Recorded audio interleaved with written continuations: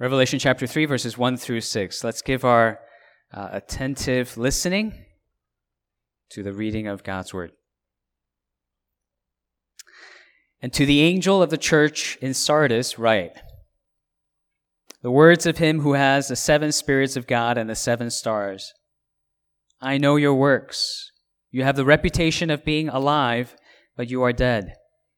Wake up and strengthen what remains and is about to die, for I have not found your works complete in the sight of my God. Remember then what you received and heard.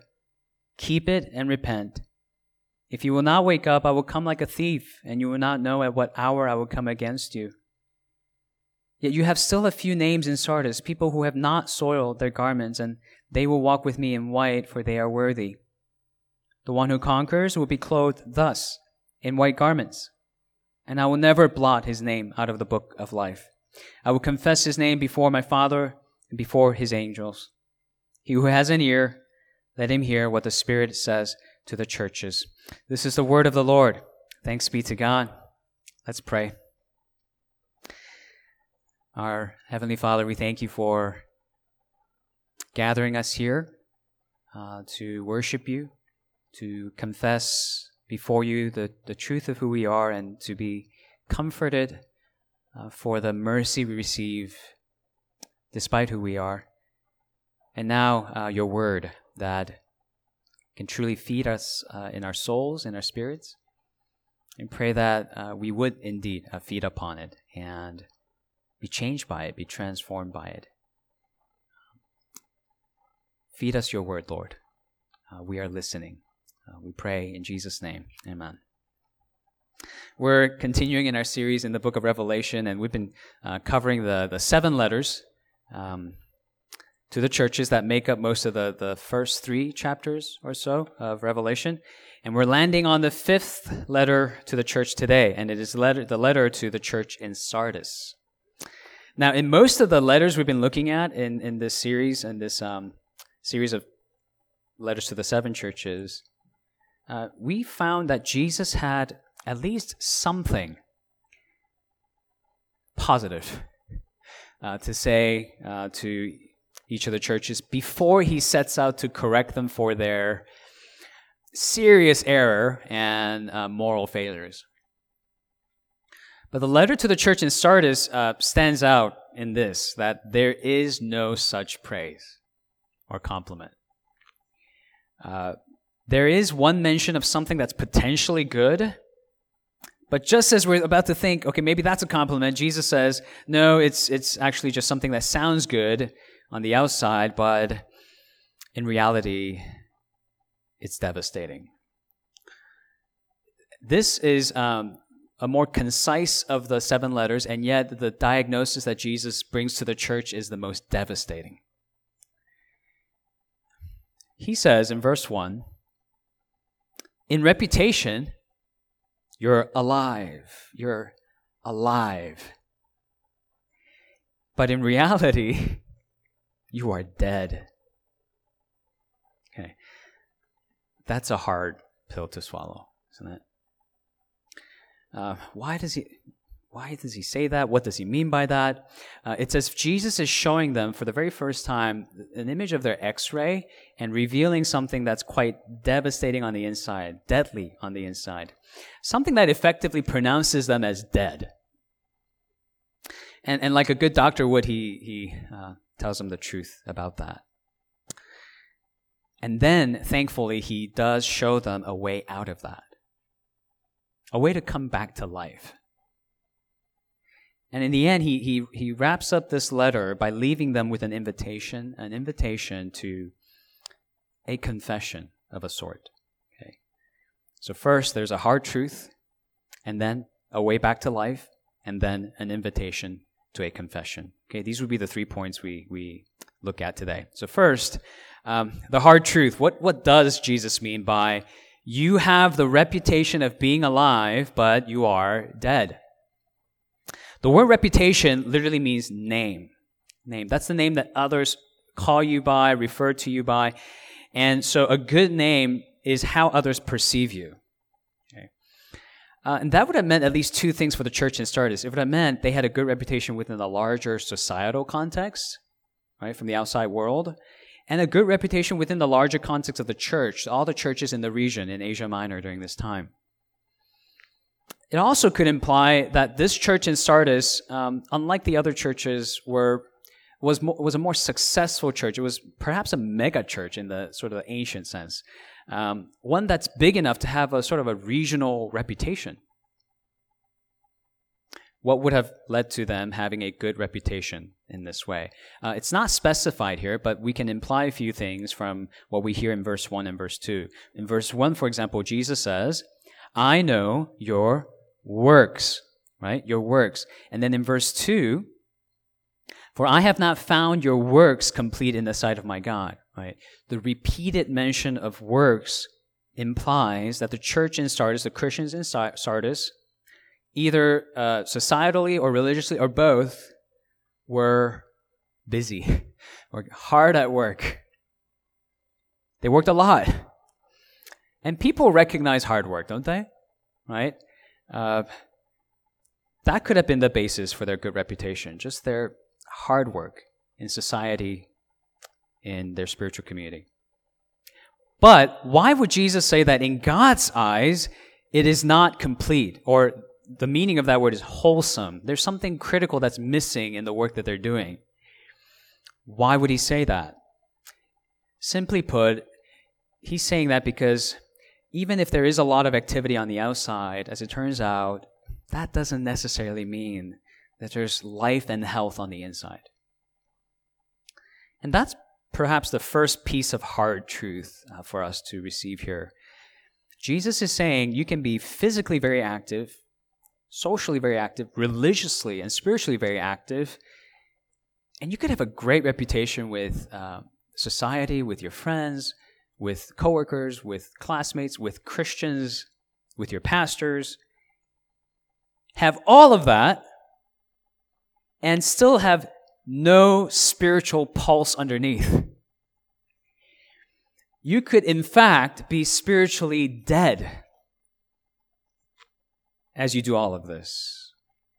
So it's not something that's at all obvious to the physical eyes, to empirical observation, but nevertheless, it can be true that as you do all these outward things, praise, worship, service,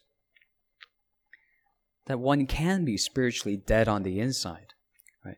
It is possible, in other words, for a self-professing Christian to be what Jesus calls in Matthew 23, whitewashed tombs. Outwardly beautiful, right? But within are full of dead people's bones and all uncleanness. And Jesus was saying that about the Pharisees.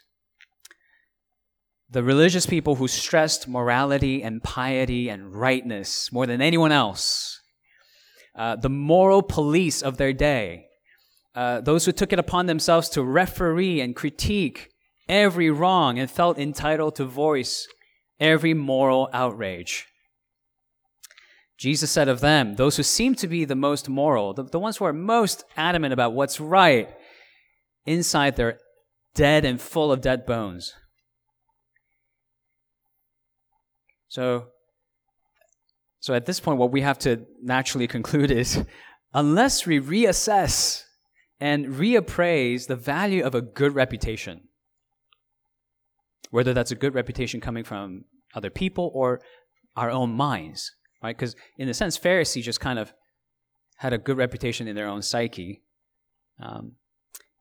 Either way, if we don't reassess the value of a good reputation, we can really miss the reality of where we stand before God. And along those lines, we can really miss the reality of where we are as a church. Jesus says here that there are, in the church in Sardis, those few who have not soiled their garments. There were a few who lived truly from the inside out. So there was no discrepancy between the external reputation they had and their inward spiritual life. But they were very few and far in between.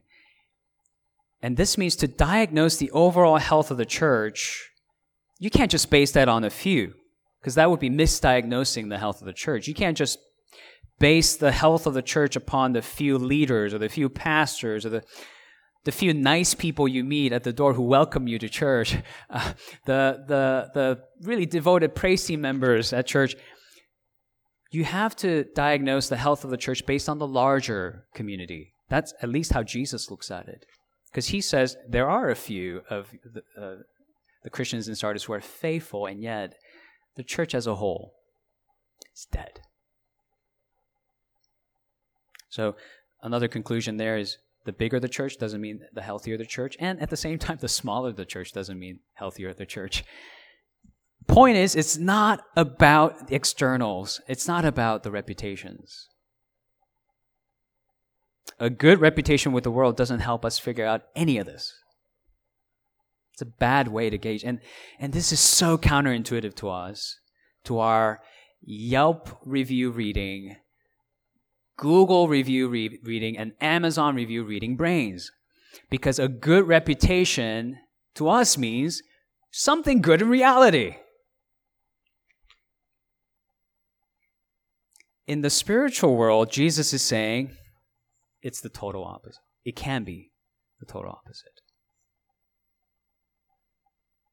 That's why this is the most counterintuitive verdict of all the letters to the church.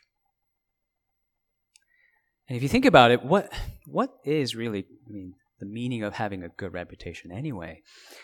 What a good reputation from the world could simply mean is that you are simply inoffensive to your culture. Right? It could just simply mean you're really good at not offending the world. And when I think about, okay, what is it that just does not offend anyone in our culture today? I can think of, Will Smith. He has a pretty good reputation. I don't think anyone's offended by him. BTS, they're pretty popular. Bubble tea has pretty good reputation in our culture, right? Nobody hates on bubble tea, I don't think, right? And I'm saying this half tongue-in-cheek, but half seriously. None of these things are distinctly Christian things, are they? You can really be inoffensive to your culture and have nothing to do with Christianity. And so Jesus is saying, don't interpret a good reputation and being inoffensive to the world to mean somehow there's some spiritual authenticity in your relationship with God.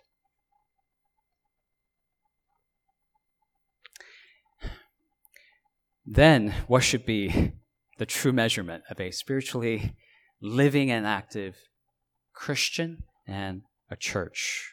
What is the true measurement? We begin to find the answer to that in verse 1, where it says, "The words of him who has the 7 spirits of God and the 7 stars." Remember what these symbols mean from chapter 1. 7 symbolizes fullness or completion, right? It's the Apostle John's favorite number.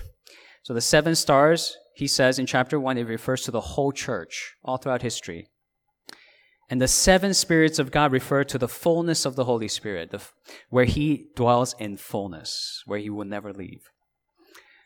In other words, the true claim upon the church comes from the one, Christ, who holds the 7 stars in his hands and also who sends forth the 7 spirits or the fullness of the Holy Spirit.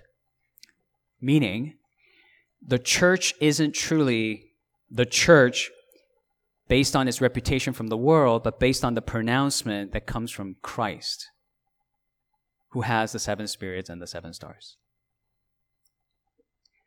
What is a church? Don't ask the Christians in Sardis. Look to Jesus and ask him. He has the 7 spirits of God and the 7 stars. And the other hard truth about this is that the church in Sardis, they really cared more about the former than the latter, how they presented themselves before the world than how they presented themselves before Christ, the true King of the church. Notice the reputation here that Jesus points out is your reputation, their reputation, the reputation of the Christians in Sardis, not Christ's reputation. The church in Sardis has been building a reputation for the church in Sardis. They were not busy building a reputation for Christ. If you were to bump into a regular citizen in the city of Sardis and then ask them, hey, tell me something about the church, the Christians in Sardis, they would have been able to tell you, oh, yeah, they do this really well, they do that really well, they lead to this kind of societal flourishing, they got this down, they got that down, they make really nice events and make that really convenient for you. But if you were to ask them, tell me how they make much of Christ, his kingdom, and his mission to seek and to save the lost, there would have been silence. They had no reputation for Christ, only a reputation for themselves. In a way, they were hallowing their own name and glorying in their reputation in the city, not occupied with Christ and his mission to the world. Now, a part of this is cultural too. Commentators look back on the history of Sardis and point out that it was one of the historically richest, wealthiest cities in that region. Every other city had mixed reputations of a sort. Ephesus, Pergamum. It's like when you hear about people, hear people talk about New York City or LA, you get like a mixed review usually, right? There's some good, but there's also some bad. Like if you talk to me about LA, I'll tell you my experience growing up in LA, there's a lot of good, but there's a lot of bad as well. I'll give you a mixed review. On rare occasions though, you would hear about a city that for the most part gets like a positive review from people. To me, a city like that is Edinburgh, United Kingdom. And if you've been to Edinburgh, you hated it, please let me know, because as of now, the data I've collected about Edinburgh has been positive throughout. Rich history, incredibly gorgeous landscape, very safe city, people are friendly, etc., etc. Sardis was such a reputable city. It has rich heritage, both historically and in terms of its modern city life representing Rome and Greco-Roman culture. It's a wealthy city. It's a very safe city. In a sense, if you lived in Sardis or you raised your family in Sardis, people would think you've made it. You're living the life.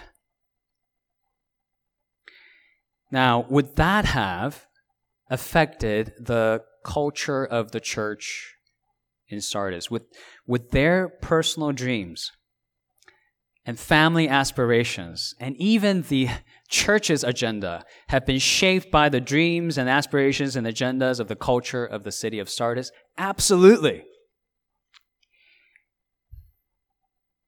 And historically, what we find is that when the church begins to resemble the city rather than the other way around, Christianity in that city and that country dies. That's historically true when you look at church history. And if you think about the context of this in the context of other letters, in this letter to Sardis, there's no mention of a Jezebel figure like there was in Thyatira, right? Seducing the church, misleading the church. There's no synagogue of Satan like there was in Smyrna. Right? No Nicolaitans like in Ephesus and Pergamum. There's no warning against idolatry or sexual immorality. The only problem for the church in Sardis is they had a good reputation in Sardis. Meaning they looked pretty much like the rest of their city. And that was enough to bring the church to a near-death experience. Resembling the city's life of comfort, wealth, security. These things painting over the church like makeup. And as they were thinking, hey, this makes us look good, Jesus is saying, no, that's just makeup on a corpse for an open casket funeral. That's a hard truth to swallow.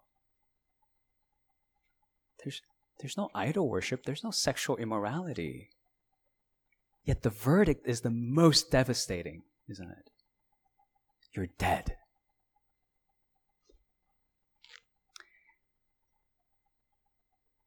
The pursuit of assimilating into the city of Sardis and all that it has to offer, that was enough to completely derail the church and hijack the church away from Christ and his mission to seek and to save the lost, for his people to deny themselves, carry their cross, and follow Jesus. And so Jesus speaks the hard truth. You have the reputation of being alive, but you are dead. That's a hard pill to swallow.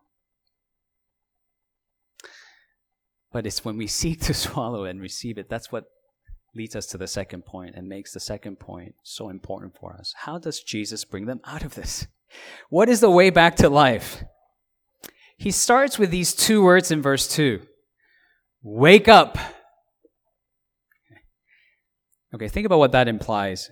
If he says wake up, that means somebody's falling asleep or been sleeping, right? Sinclair Ferguson, the theologian, makes the observation that in the Bible, when there's these metaphorical expressions or imageries of falling asleep, it's referring to spiritual slothfulness or spiritual laziness, which is a symptom of spiritual deadness. Spiritual slothfulness. And he said, it is when we do all the things on the outside for the Lord or for the church or for the kingdom, acts of worship, acts of service, praise and deeds and offerings, when all of these things are disconnected from our heart of worship and our heart of devotion to the Lord, that's spiritual slothfulness.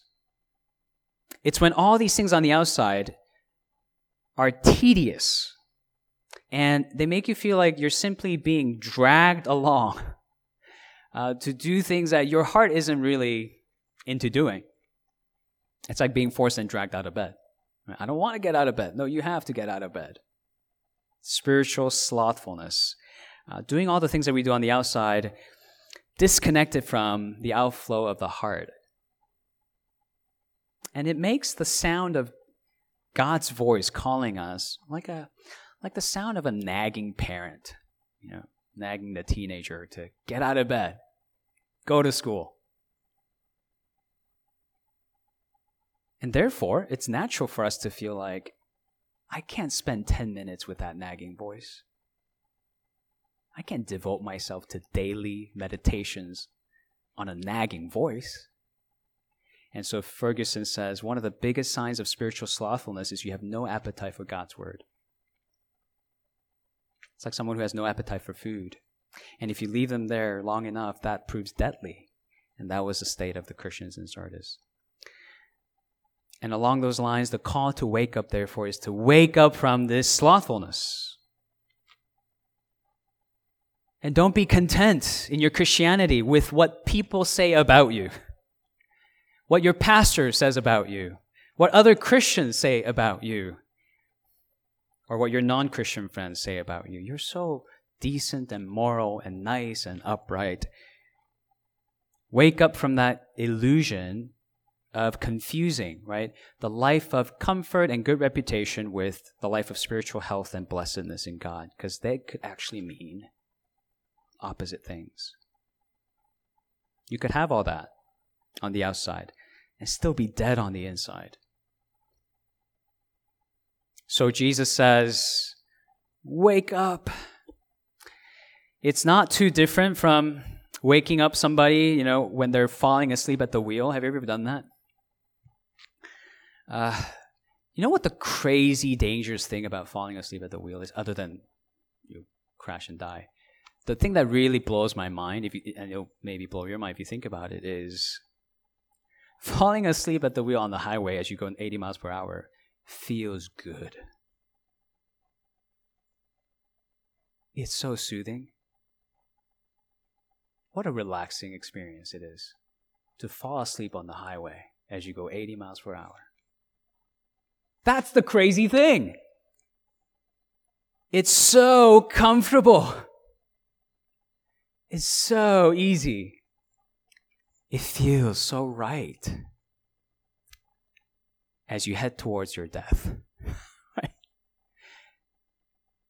And the most loving thing someone can do for you in that moment is not to look at you and go, you look like you're really enjoying this. You look so relaxed. I'm just going to leave you alone. But to shake you out of that and say, wake up! That's what Jesus is doing. Wake up! Don't confuse that relaxation, that comfort, that wealth, that security and stability with spiritual health. Don't confuse the two. Because you're falling asleep at the wheel.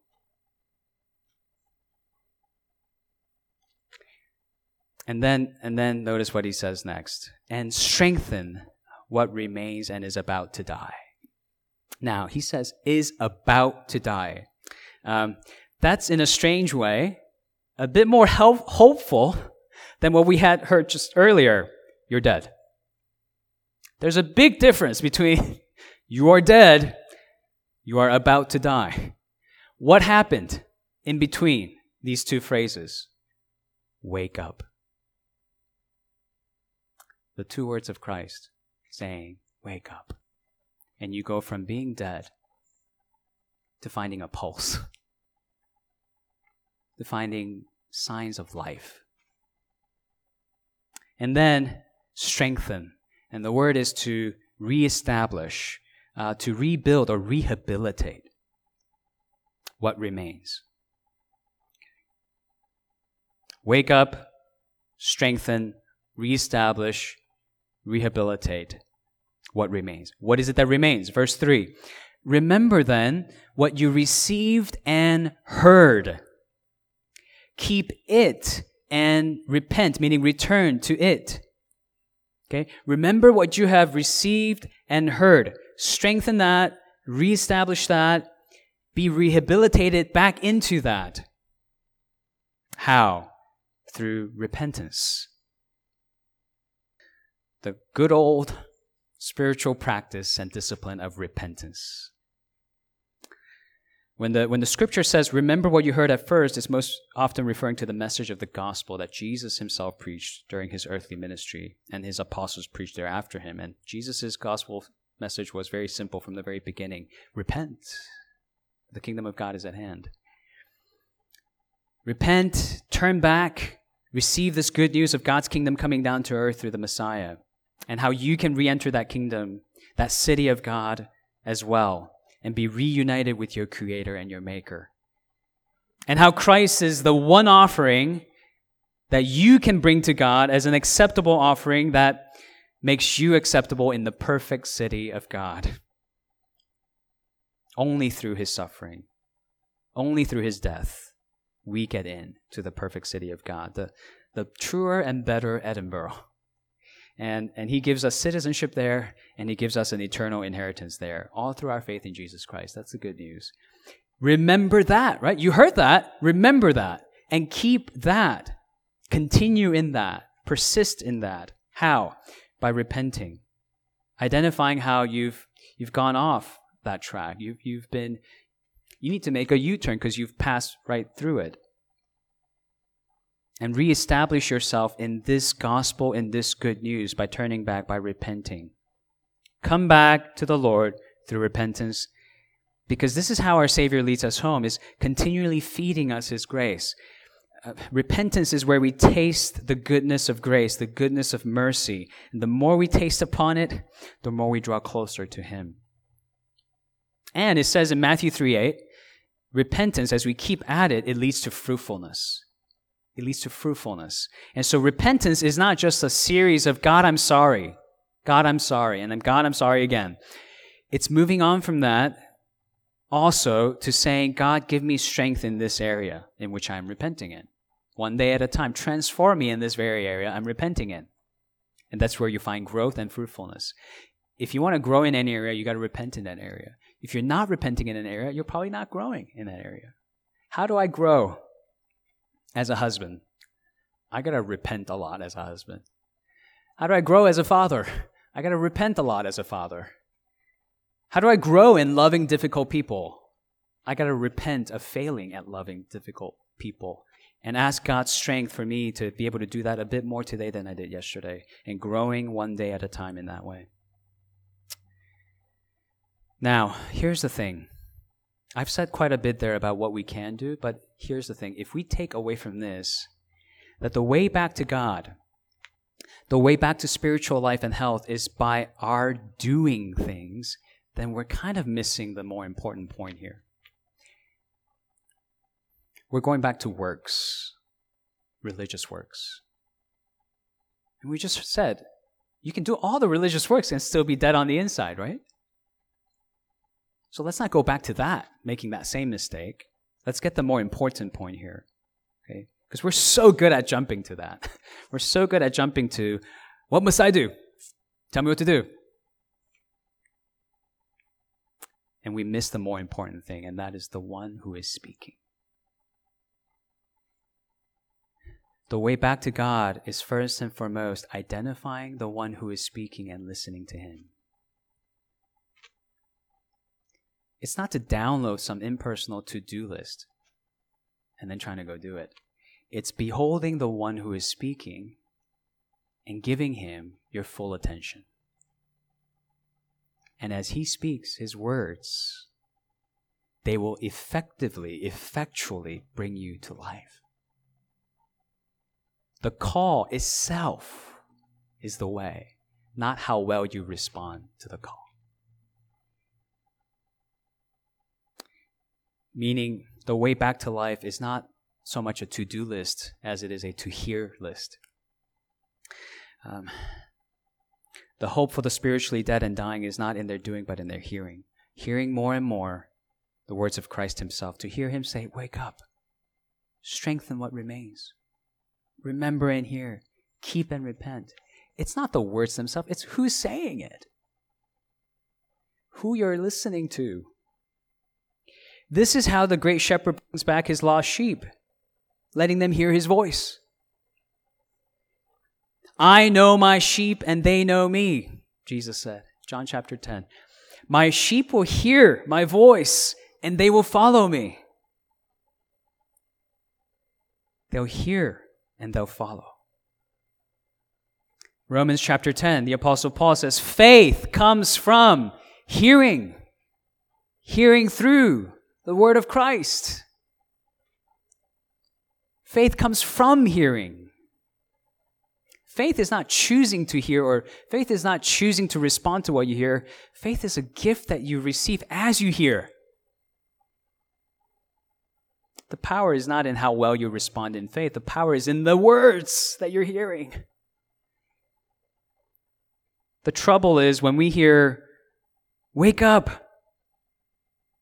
You're falling asleep at the wheel, right? Strengthened. Remember and repent. We think, okay, now it's about how good I perform that. It's about how good a Christian reputation I build through that. And you're back to square one.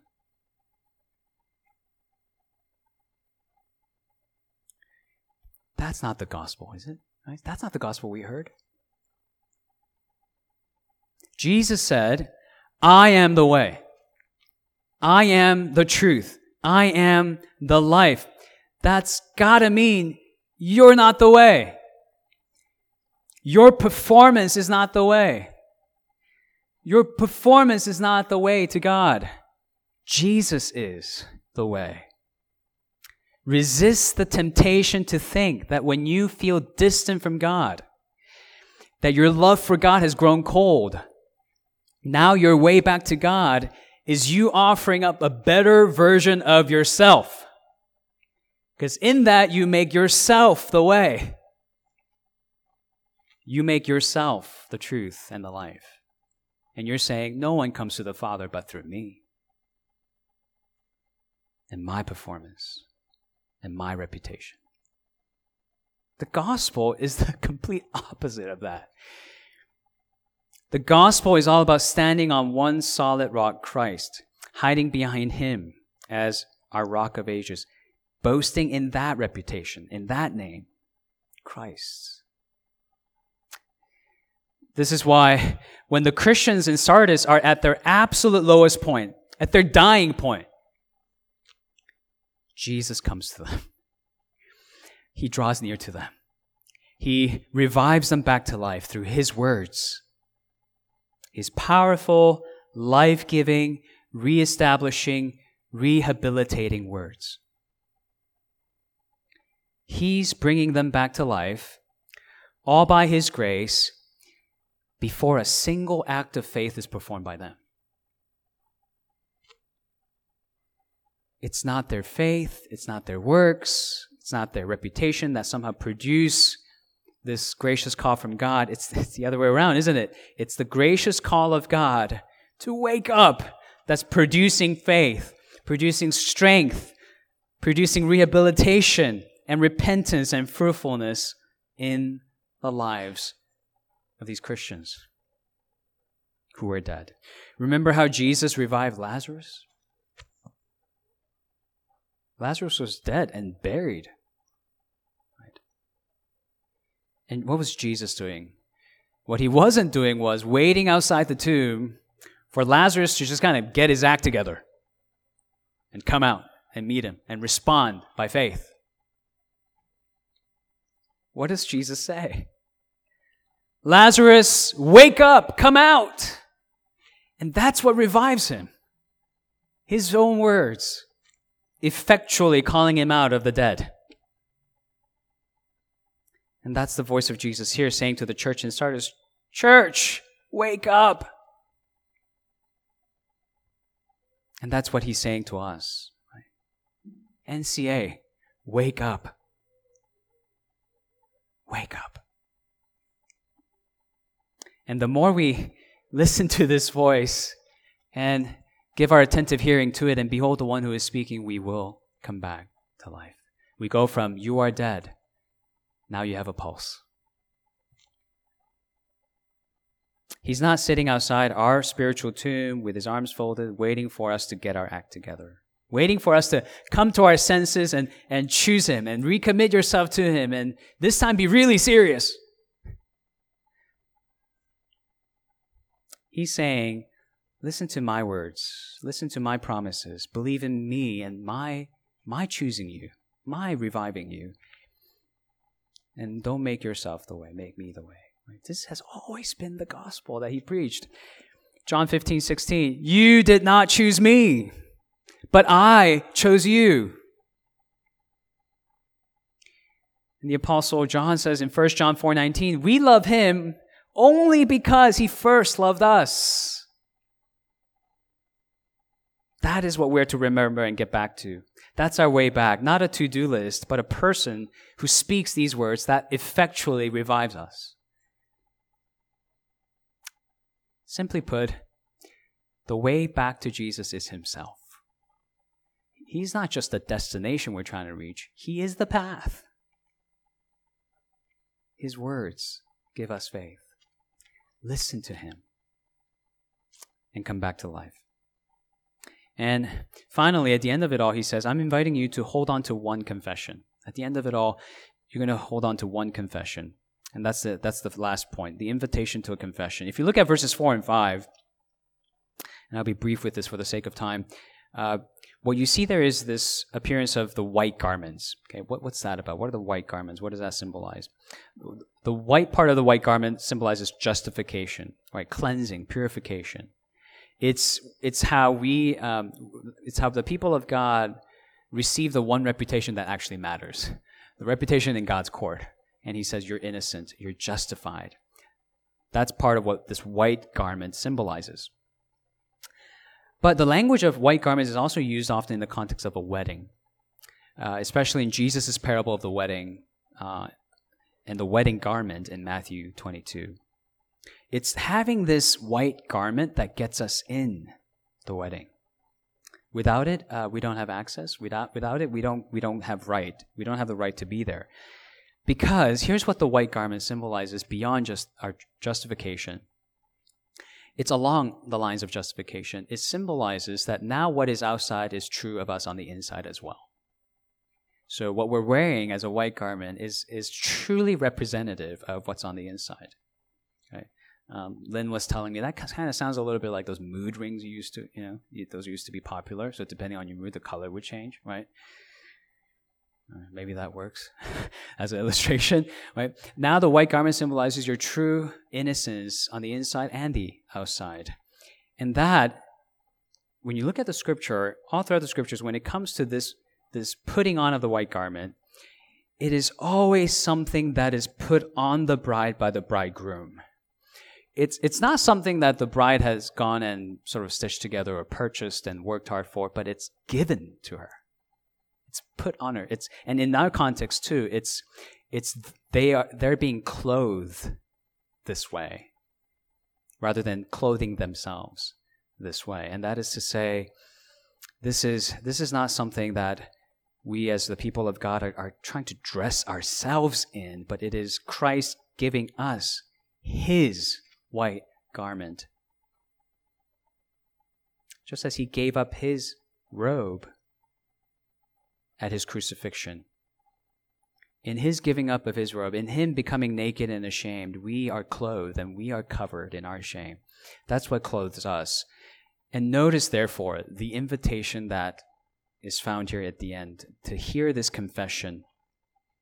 It is not, right, the confession we find in the end is not the bride's confession that is the most final and decisive. It is not your confession or my confession. It is not the church's confession. The one making a confession here in the final wedding scene, at the end of the world, the start of the new world, it's Christ's confession, isn't it? Him saying, I will confess his name. Right, the name of my sheep, the name of my church before my Father and the angels. The final invitation here is to hold fast to the confession of him, what he says of you, rather than what you are saying of him. What you say of him matters. Whether you confess Jesus as your Lord and Savior absolutely matters. What this means is there's something mattering even more ultimately, and that is what Jesus is confessing of you. At the end of it all, what you're holding on to is that. Him holding fast to you. The bridegroom holding fast to his bride. Saying, I'm not going to let you go and I'm bringing you home. I think the comfort this would have brought to the Christians in Sardis who are now barely finding a pulse and being rehabilitated spiritually would have been so comforting because spiritual rehabilitation is a long process. And they're bound to go through these ups and downs in the future. And what Jesus is, in a sense, reminding them here of is whenever you experience doubt or struggle in your assurance of salvation, if you ever wonder, am I really saved? Am I worthy of being received into the kingdom of God? Right. Turn your thoughts away from how well you're doing, what you are confessing of God, what you're feeling of him, and turn your thoughts instead to what God is saying of you, what he has promised you, and how faithful he is to those promises. For every one look at your doubts, your skepticism, your lack of assurance, take 10 looks at God and his promises and rest in that. Let his words be your anchor. Let him be the way. And turn your eyes away from yourself until the day you actually find yourself at the wedding, being wedded to the bridegroom. Let the hard truth sink in. Look inward. Is there spiritual slothfulness? Listen to him. Wake up. Wake up. Strengthen what remains. Rebuild. And as you do so, don't put your assurance in how well you're doing. Put your assurance in how faithful he remains to you still. Let's pray. Our Heavenly Father, we thank you for your truth. We thank you for speaking the hard truth to us even. It may be difficult to receive it. But in this, we know your love is not shallow. Your love is not distant, but close. And you look inward. You see through us and you tell us the deeper things of us that no one else can see, no one else can tell us. We thank you for that. Help us to remember, Lord, that the way back to you is not our striving and our doing, but our listening, our hearing, and beholding the person of Jesus Christ. And Lord, help us to take gradual steps in being strengthened, reestablished, so that what is true on the outside is true on the inside. What is true on the inside is true on the outside. And Lord, may we rest ultimately in the assurance we find in your words and your works, not in ourselves. Help us to look to Jesus as our faithful bridegroom who holds fast to us through it all. And help us to always fix our eyes on him. We ask this in Jesus' name. Amen.